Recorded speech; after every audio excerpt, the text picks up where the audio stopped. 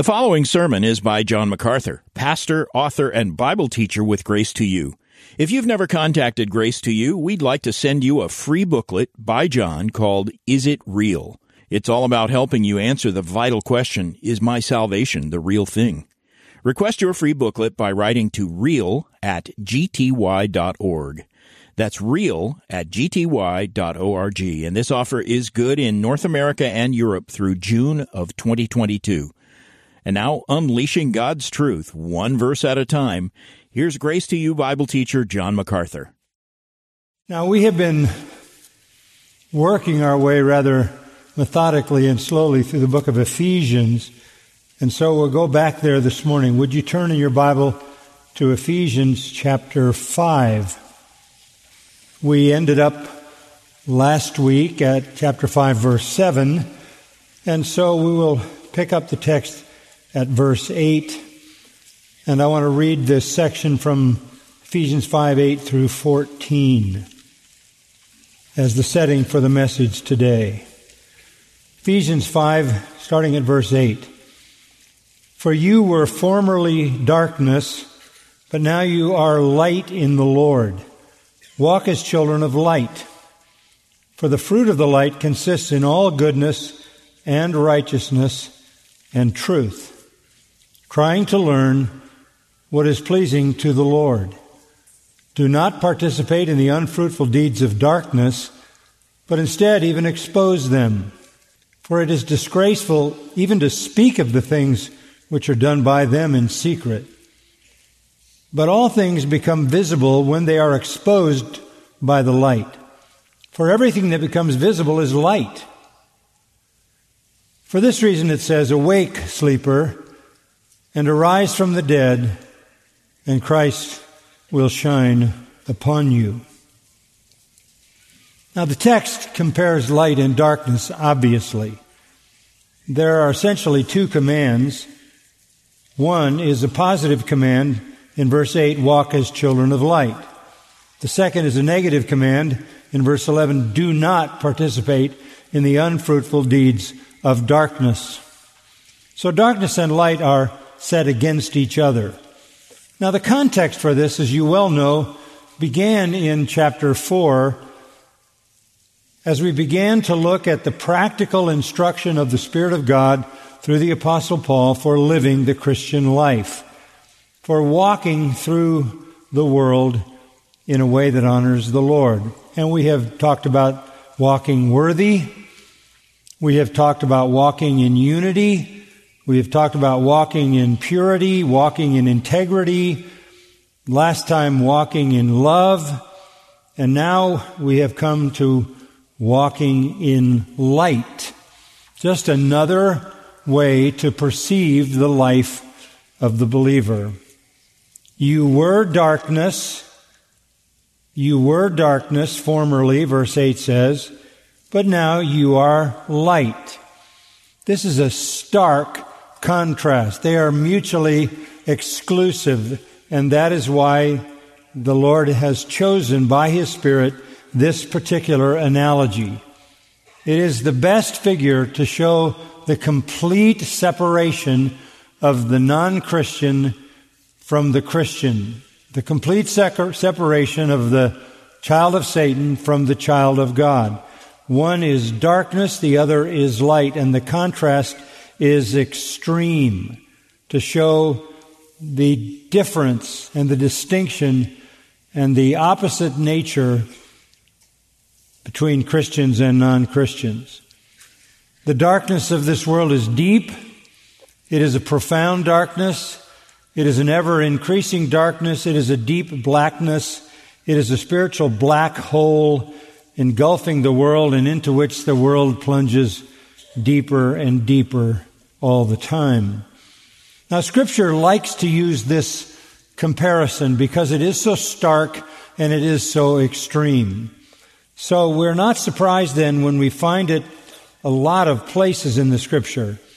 If we were to back up, for example, to chapter 6 of 2 Corinthians and the familiar verse 14, we would see the contrast made there. Do not be bound together with unbelievers. For what partnership have righteousness and lawlessness, or what fellowship has light with darkness? We would also see this same extreme contrast in Colossians chapter 1, verse 12, where the apostle writes, giving thanks to the Father who has qualified us to share in the inheritance of the saints in light, for he rescued us from the domain of darkness. You see it also in 1 Thessalonians chapter 5, verses 4 and 5. But you, brethren, are not in darkness, that the day would overtake you like a thief. For you are all sons of light and sons of day. We are not of night nor of darkness. And one more scripture just to illustrate the familiarity that the text of Scripture has with this idea. 1 Peter 2:9. You are a chosen race, a royal priesthood, a holy nation, a people for God's own possession, so that you may proclaim the excellencies of Him who has called you out of darkness into His marvelous light. This is the contrast that's so familiar in the New Testament. Now, darkness represents, I think, four things. If you understand these four, you'll sort of understand the range of the expression of this term darkness. It represents depravity. It describes the human condition in sin. Not only does it represent depravity, but it represents deception. It speaks of the darkness of the mind, darkened in their understanding, as it says back in chapter 4, verse 18, or blinded in their soul, as it says in 2 Corinthians chapter 4. So darkness is associated with depravity, and it is associated also with deception. Thirdly, it is clearly associated with death. The profound darkness of death defines the spiritual condition of non-believing people outside the kingdom of God. And finally, darkness is used to describe the destruction of hell, which is a place of blackness, a place of outer darkness, in which people are bound in chains of darkness and blackness forever. So darkness is depravity, deception, death, and destruction in hell. It's an ominous reality in the Bible, but this is what darkness represents. There are also times when darkness represents divine judgment, such as the darkness when Jesus was dying, which was during the time that the Lord God was judging him, punishing him for our sins. So the concept of darkness relates to all that is unrighteous, from our depravity to our eternal destruction. Now, today I want to look at this darkness perhaps in a unique way. Because it is Father's Day, I thought maybe I would help you to understand the darkness that is perpetuated on the world by the sins of the fathers. Because, as we all know, Adam sinned and the whole human race fell. Even though Eve sinned first, Adam acted in the place of all of humanity, and it was the fall of Adam that brought about the fall of the entire world. Men have that responsibility. The world is fallen. The world is dark. It's been dark ever since that fall of Adam. And the present darkness is to be understood, I think, by understanding, again, the role that fathers play in the increasing darkness of the world. The Old Testament talks about the sins of the fathers. It doesn't talk about the sins of the mothers. It talks about the sins of the fathers being visited on the third and fourth generation. In other words, what corrupts sequential generations is the sins of the fathers. They have grave responsibility for whatever a society is, whatever a culture is. The world has always been dark. It was dark before our Lord came, We know that because Isaiah the prophet in chapter 9 of his prophecy in verse 2 says, in a prophecy of the coming of Christ, he says, the people that walked in darkness have seen a great light. And he's speaking into the future of the darkness of the world before Christ came. The people that walked in darkness have seen a great light. That's a prophecy of the arrival of the Son of God, the Lord Jesus Christ, who, by his own confession, is the light of the world. So the people of the world were in darkness before the light came. Yes, God had shed his light of glory on the world in many ways, but never as definitively and as powerfully as he did when the glory of God was shining in the face of Jesus Christ, who in John 8:12 said, I am the light of the world. Whoever follows me will not walk in darkness, but will have the light of life.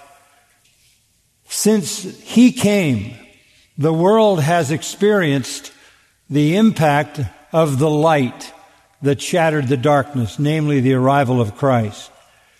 And through the 2,000 years since his arrival, millions of people have come to the light and have been redeemed and are now part of the light, having been transferred from darkness into light. Christian influence has gone on for 2,000 years. It has shined in particular in the West, and the West, of course, with its mission zeal for the rest of the world, sent missionaries from the West to cover the globe to extend the light to the ends of the earth. So the world has experienced the light of Christ in a common grace way. The gospel, the transformation of people through the power of the gospel has brought light to the world. However, there's a problem. As John 3 identifies the problem, men loved darkness rather than light because their deeds are evil. They love the darkness because they love the deeds of evil that constitute the darkness. The darkness accumulates. Necessarily it accumulates from one generation to the next, to the next, to the next. That's why the Bible says evil men will grow worse and worse. It's accumulated. So here we are, 2,000 years after the light arrived, and the world is as dark now as it was before he came. We are a generation that has seen the fall of the Christian West. We have seen the fall of this country and of influences of Christianity in the West. And we are now in a new era of human history that parallels the time before Christ ever arrived. This is a neo-pagan world. Its characteristics are precisely what they were in ancient Rome and Greece before the light arrived. I want us to try to understand that, and I want to help you understand the darkness so that you know what our Lord is asking of us in this passage when he says, have no participation with the unfruitful deeds of the darkness. I don't want to be vague about that. I want to be specific. Now let me give you a little bit of just kind of a broad bird's eye view of history. The gospel came and the gospel brought the light and the gospel flourished in the world, in the West, and there was an extension of the gospel, as you know, from there around other parts of the world. But the fall and the encroaching darkness began to be dominant in two ways. The corruption of the Roman Catholic system, and particularly the papacy, and the corruption of royalty. That is, the people who wielded the power were corrupt. They were corrupt in the Roman system, and any reading of history will show you that. And they were corrupt in their monarchies all over the West. Corruption in high places was rampant. That corruption did not necessarily overturn the power of monarchs or the power of the Roman Catholic system and the power of the Pope. So what happened was the monarchs used lethal power to control people, and the papacy did exactly the same thing. As corrupt as they were, they still maintained power. But it wore on generations of people. And by the time you get to the 16th, 17th, and 18th century, you have the outbreak of rebellion against all of that, which we would include the Reformation and particularly the Enlightenment. The Reformers legitimately rebelled against autocratic monarchs and against the corruption of the Roman system. And there was always a faithful remnant. There was always a Church of Jesus Christ. But it blossomed and bloomed and flourished in a fresh new way under the influence of the Reformers in the 16th and 17th century.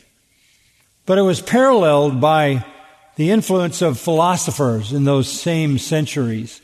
Philosophers who were sick of autocracies, who were sick of demagogues, who were sick of dictators, who were sick of moral judges, who were sick of the repression that came upon people insofar as religion could suppress their natural desires. And so you had a litany of philosophers, sociologists, and psychologists who go all the way from people like Kant and Hegel all the way to Freud. And they basically said this: you need to be freed from repression. The message of those European philosophers was very simple, very simple. You can't tolerate any longer the repression of religion, particularly the Christian religion, particularly its moral constraints. They attacked God. Many of them, if not all, were atheists. They attacked morality. And in particular, they targeted men. And they targeted fathers, as all revolutions do. The message was clear to men. You should feel free to do whatever you want to do. Your repression is evil. It is bad. Your lowest, most base sexual desire is true to your humanity, and you shouldn't have to be repressed at that point.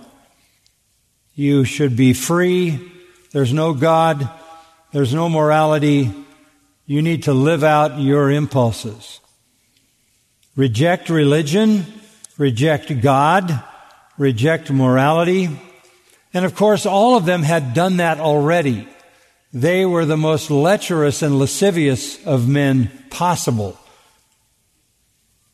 Stop repressing your desires. Live for lust. Choose pleasure. Become licentious.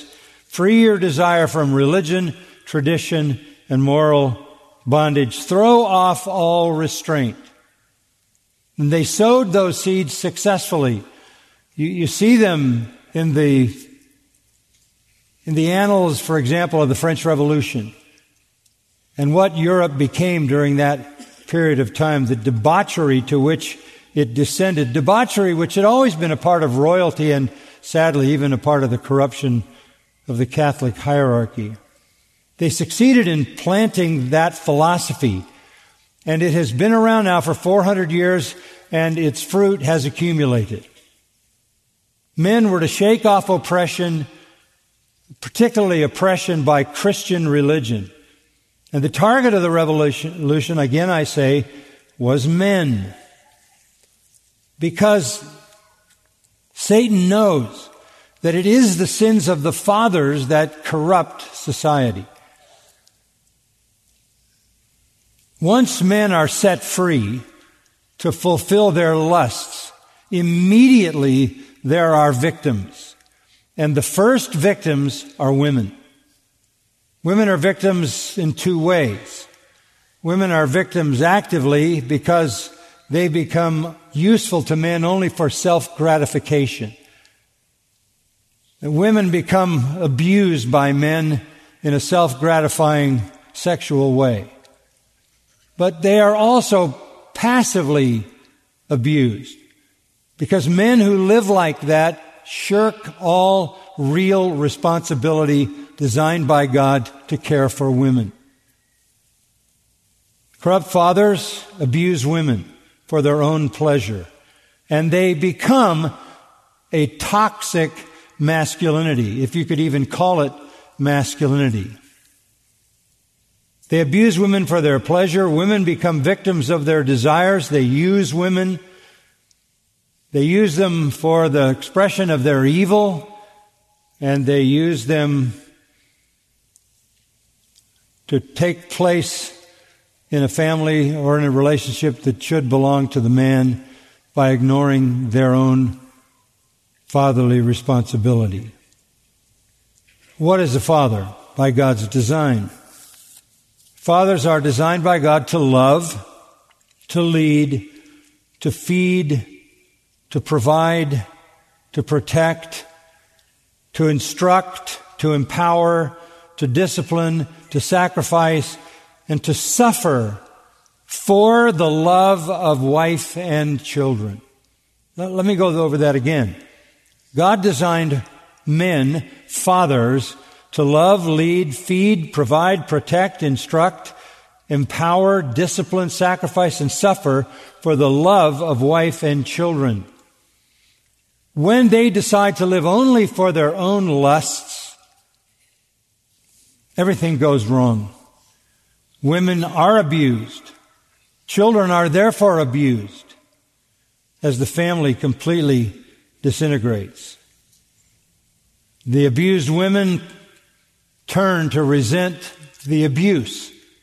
And so you have a responding hardness that comes on women who were designed by God to be tender and compassionate and caring wives and mothers.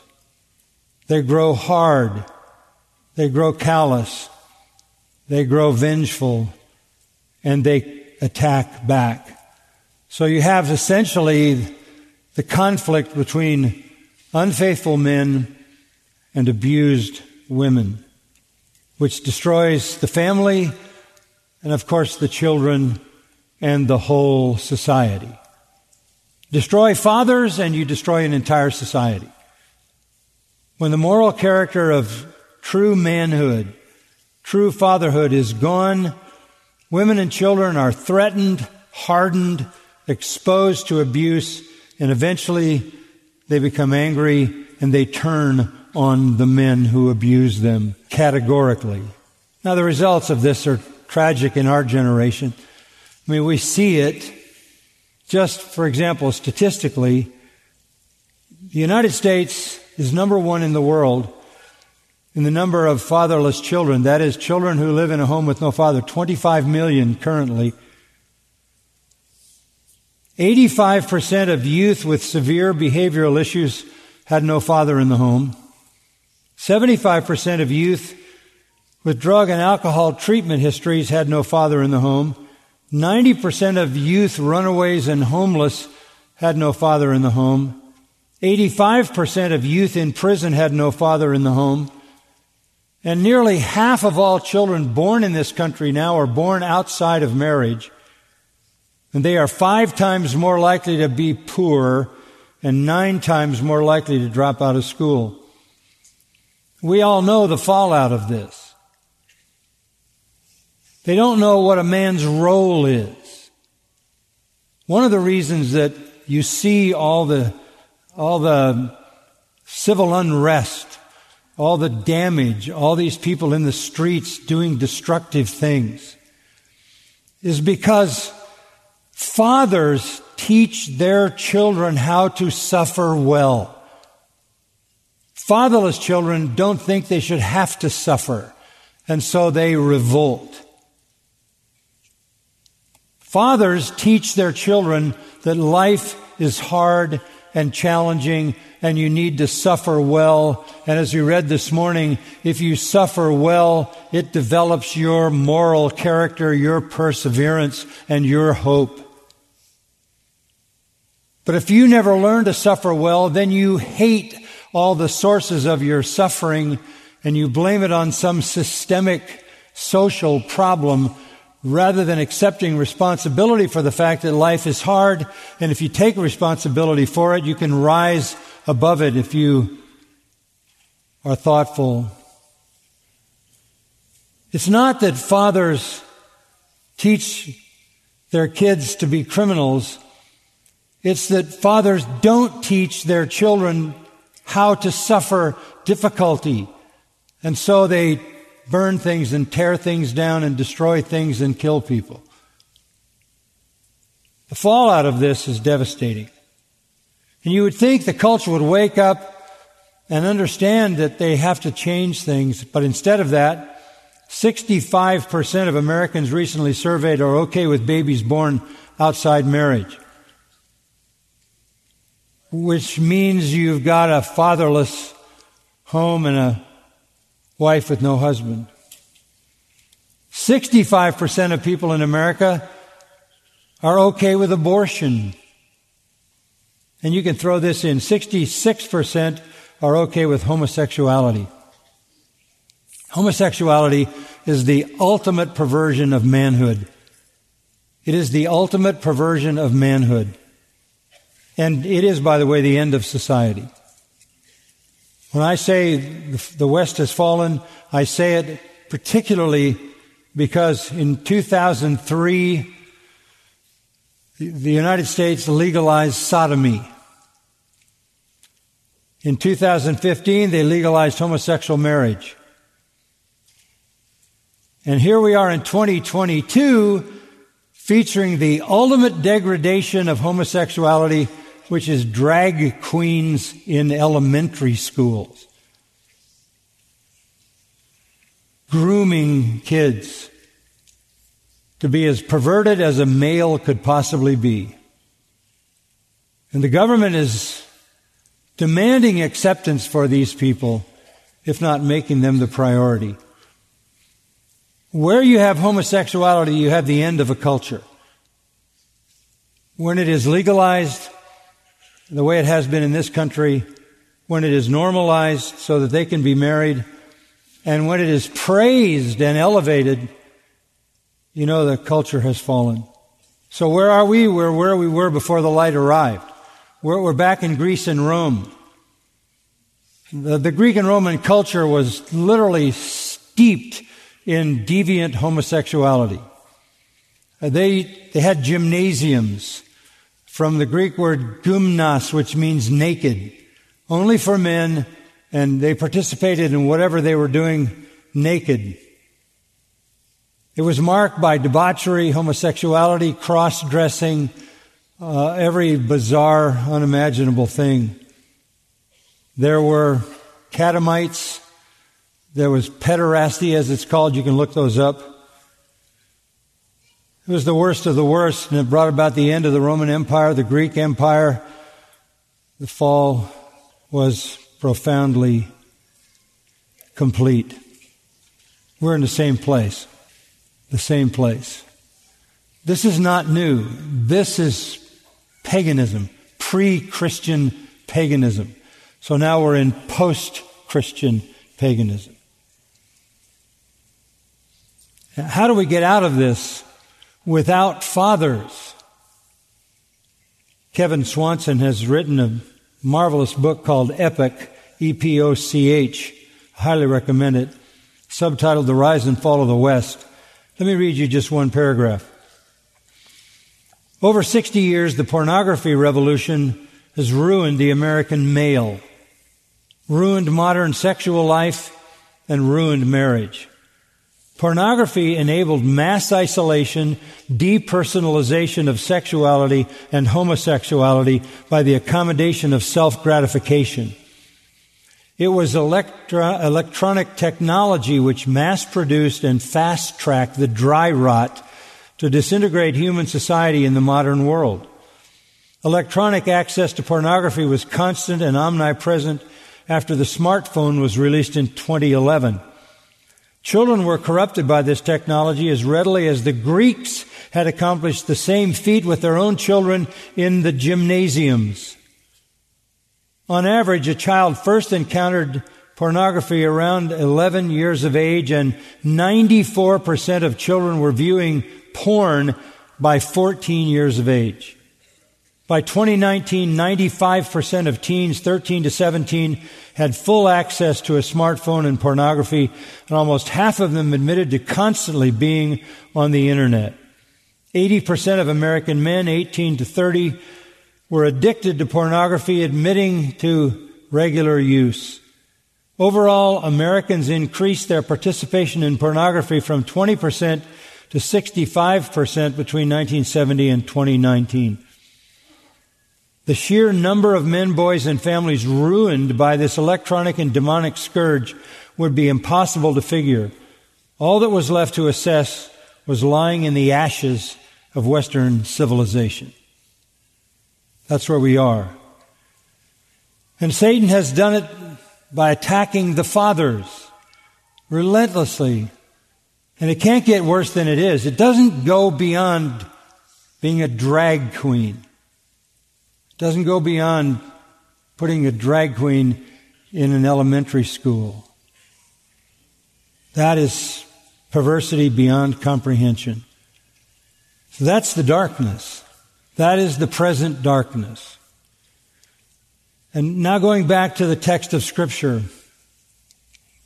I hope that will help you understand what it means that we are to have nothing to do with the unfruitful deeds of darkness, but we are to walk as children of light. So let's look at this text. First of all, you see a contrast in verse 8. A contrast. For you were formerly darkness, but now you are light in the Lord. You were formerly darkness, now you are light in the Lord. The verb were is emphatic. You were. If you go back to chapter 2 of Ephesians in verse 1, you were dead in your trespasses and sins. I said the darkness speaks of depravity, in which you formerly walked according to the course of this world, according to the prince of the power of the air, of the spirit that is now working in the sons of disobedience. You not only were depraved and dead, but you were deceived by the prince of the power of the air, the spirit now working in the sons of disobedience. You were also dead in your trespasses and sin. Verse 3 says, you lived in the lust of the flesh, indulging the desires of the flesh and of the mind, and were by nature children of wrath, which speaks of the coming destruction. All four elements of the darkness are indicated right there in that verse. You were that. In chapter 4 and verse 17, you walked in futility of mind. Verse 18, you were darkened in your understanding. You were excluded from the life of God because of the ignorance that is in all unbelievers.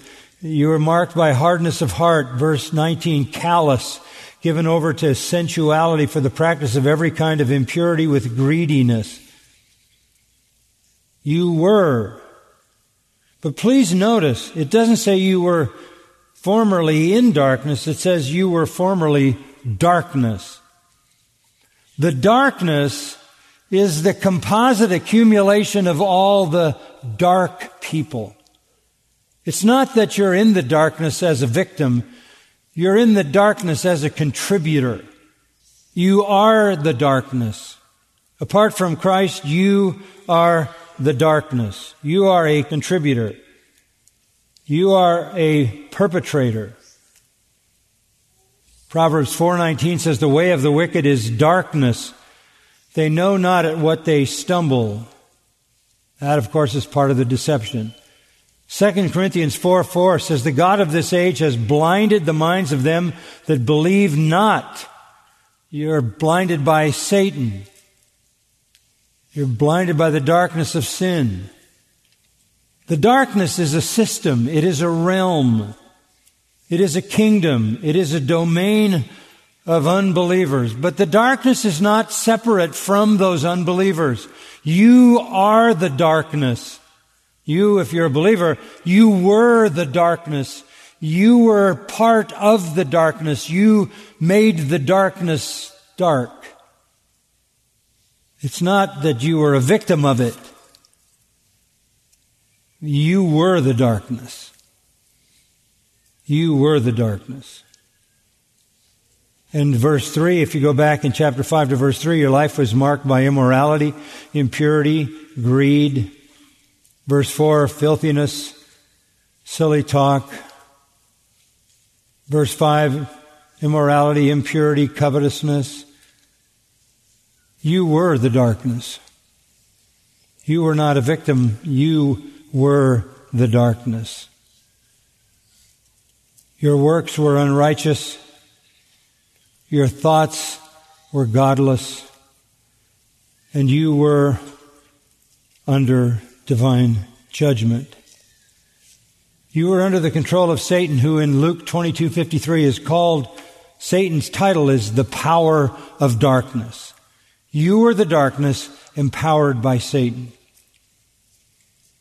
And you were headed in your depravity and your deception toward death. Already spiritually dead, you were headed toward death and then destruction. And Jude describes that destruction as black darkness forever, which doesn't mean that hell isn't going to have any lights. What it means is the darkness has come to hell in the form of the people who came to hell. You are the darkness. You carry the darkness to hell.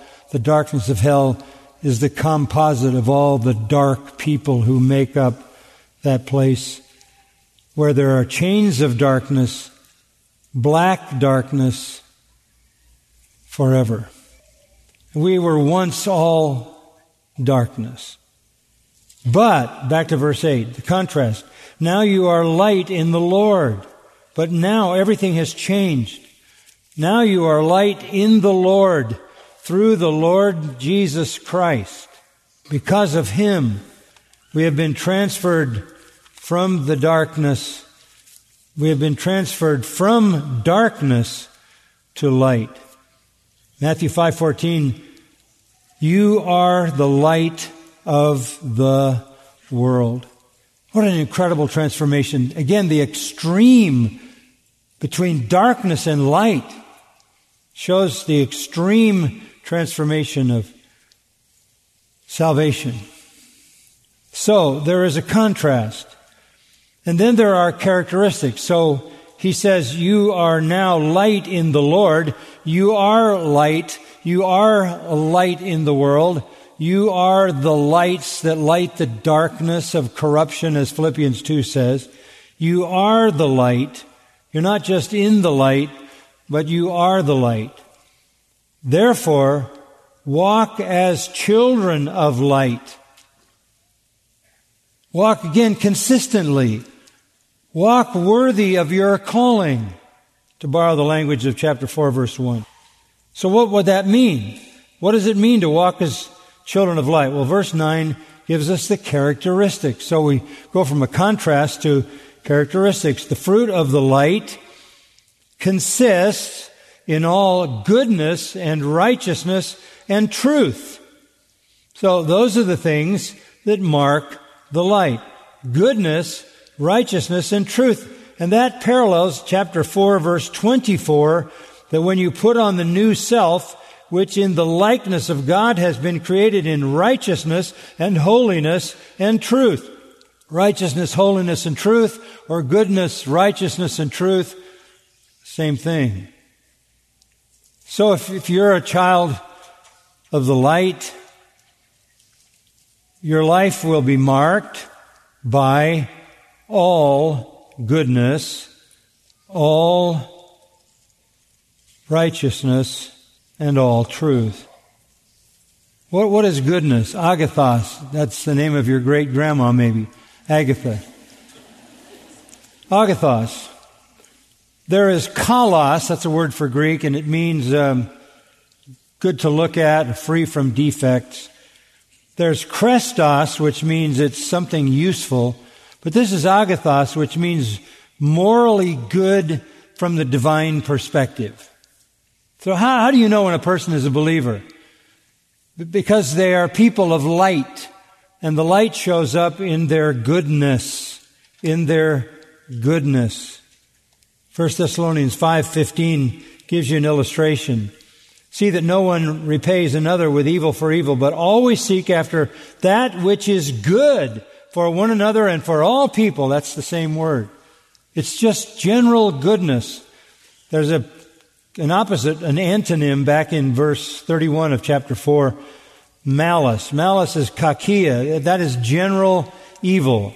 Agathos is general good. So if you have become a child of the light, you're marked by goodness. Secondly, by righteousness. That is, you walk a path that doesn't deviate from purity. You're also marked by truth. No longer are you deceived. No longer are you marked by all the expressions of depravity. You walk in integrity. You walk in honesty. You walk in reliability. You walk in trustworthiness, in contrast to the shallow hypocrisy and falseness of those in the dark. Colossians 1:10 elucidates that a bit. Listen to these words. So that you walk in a manner worthy of the Lord, to please Him in all respects, bearing fruit in every good work.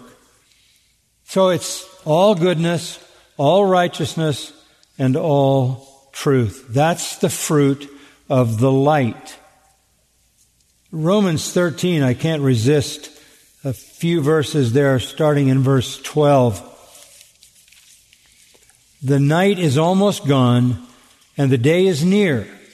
Therefore let us lay aside the deeds of darkness and put on the armor of light. Arm yourself with light, and don't do the deeds of the darkness. You are the light. You're in the light. You are the light. Don't do the deeds of the darkness. What does that mean? Verse 13, let us behave properly as in the day. In other words, in the day simply means with the light full on, with everything exposed. Not in carousing and drunkenness, not in sexual promiscuity and sensuality, not in strife and jealousy, but put on the Lord Jesus Christ and make no provision for the flesh in regards to its lusts. You make no provision for the flesh. Obviously, that's what the philosophers of the Middle Ages wanted to overturn. We make no provision for the flesh. All we want to know is the will of God, and that's what it says in verse 10.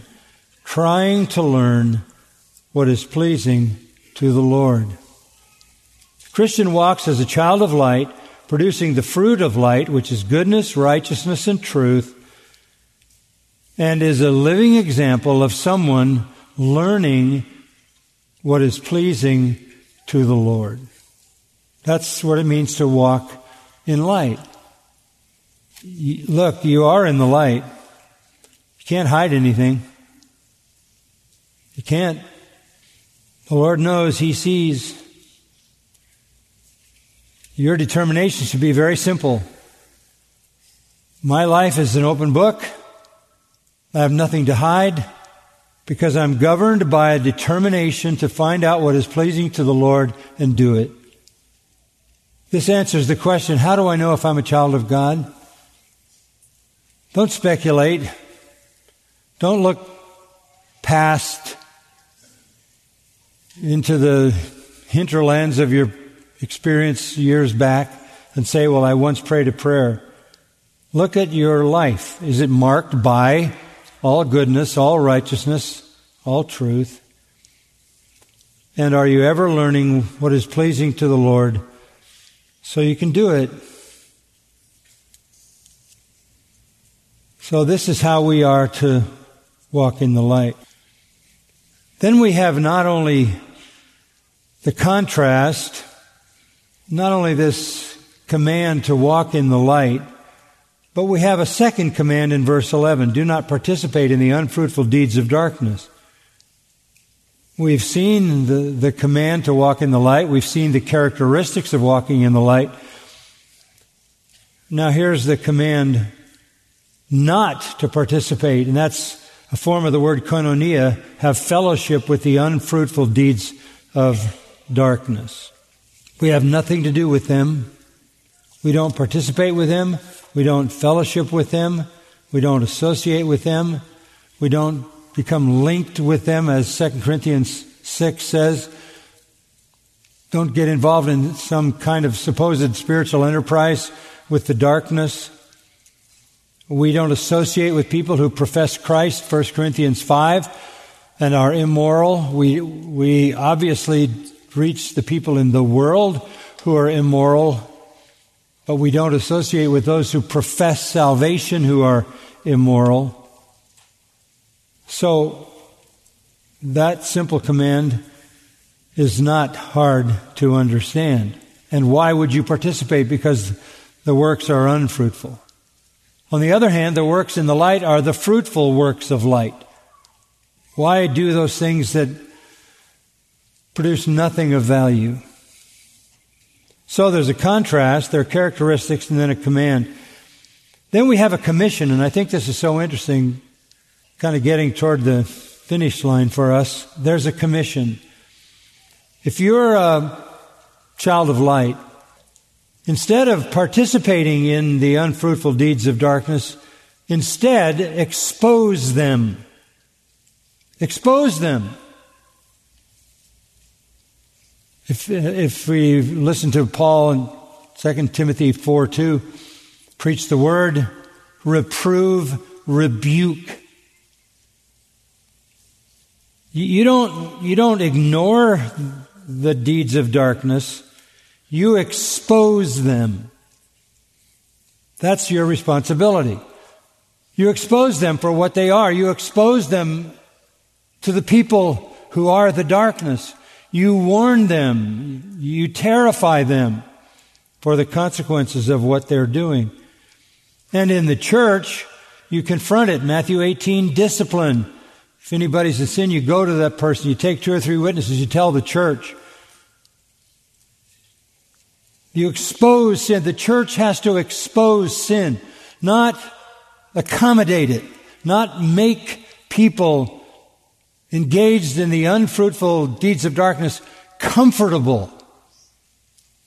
That's not what the Spirit of God did in Acts chapter 5 when Ananias and Sapphira, who lied to the Holy Spirit, were executed in front of the entire church by God Himself, who slew them in the public service of the church so people would learn not to tolerate sin. We have that responsibility to expose evil. Now, what does that mean? Well, there's a limit to that. And that's why the next verse has a caveat. For it is disgraceful even to speak of the things which are done by them in secret. You expose them, but that doesn't mean you go into the lurid details. There are just some things that aren't fit for even conversation, let alone behavior. I don't know that there's anything in this culture that fits into verse 12 that is so disgraceful it should never be spoken about that people haven't already seen on their iPhone. It's disgraceful to speak of the things that deviated people do in secret. It's disgraceful. It's not anything you would even talk about. It's so repulsive it shouldn't be mentioned. But when people are engaged in that without knowing the details, they need to be exposed. They need to be exposed for their sake. And if it's in the church, certainly for the Lord's sake. This is our commission. And verse 13 says, why? Because all things become visible when they're exposed by the light. The one thing you never want allowed in the church is for sin to hide. You want the sinner who is the darkness exposed by the light. You want the people who are the light but doing the deeds of darkness exposed by the light. God never wants sin hidden. But that doesn't mean you talk about all of the lurid details of things that should never even be spoken of. But it has to be made visible. For everything that becomes visible because of the light. Light makes manifest what's in the darkness. So we have a contrast between light and darkness. Characteristics of light: goodness, righteousness, and truth. The command, walk as children of light. The negative command, don't do the fruitless deeds of darkness. And we have a commission, expose the darkness. And the passage ends with a closing call. Verse 14. For this reason it says, borrowing from some portions of Isaiah, awake, sleeper, and arise from the dead, and Christ will shine on you. This is the call to become a child of light. This is a call to wake, you that are sleeping in the darkness, and arise from the dead, and Christ will give you light, or Christ will shine on you. Once sin has been exposed, then the call to the sinner is to repent. Christ will give you light. That's a gospel verse tucked in to this section. Awake, sleeper, and arise from the dead, and Christ will shine upon you. We're all here today worshiping, coming to the table, because that is exactly what happened in our lives, right? In our deadness, in our darkness, the Lord one day said, awake, sleeper, arise from the dead, and Christ will give you light. Pray that God would be so gracious as to awaken you if you're still in the darkness. Let's bow together in prayer. Lord, we're so grateful that the Word is clear and powerful and penetrating to our hearts. Thank you for calling us when we were asleep, when we were dead, when we were darkness, and giving us life and light in Christ. Would you be so gracious as to do that even now? By your sovereign power, speak to those who are the darkness. Call on them to awake. Give them life and light through Christ. For those of us who have received that, we come now so gladly, so thankfully to the table of remembrance, and for us the table of salvation, reminding us of what Christ has done for us. Fill our hearts with joy, we pray, as we partake. Amen. You've been listening to John MacArthur, Bible teacher with Grace to You. For free access to all of John's lessons and a listing of study Bibles and books available for sale, visit Grace to You's website at gty.org. John MacArthur and Grace to You reserve all copyright protection under applicable law. Our copyright policy is available at gty.org, and it includes instructions for and limitations on duplicating this digital file.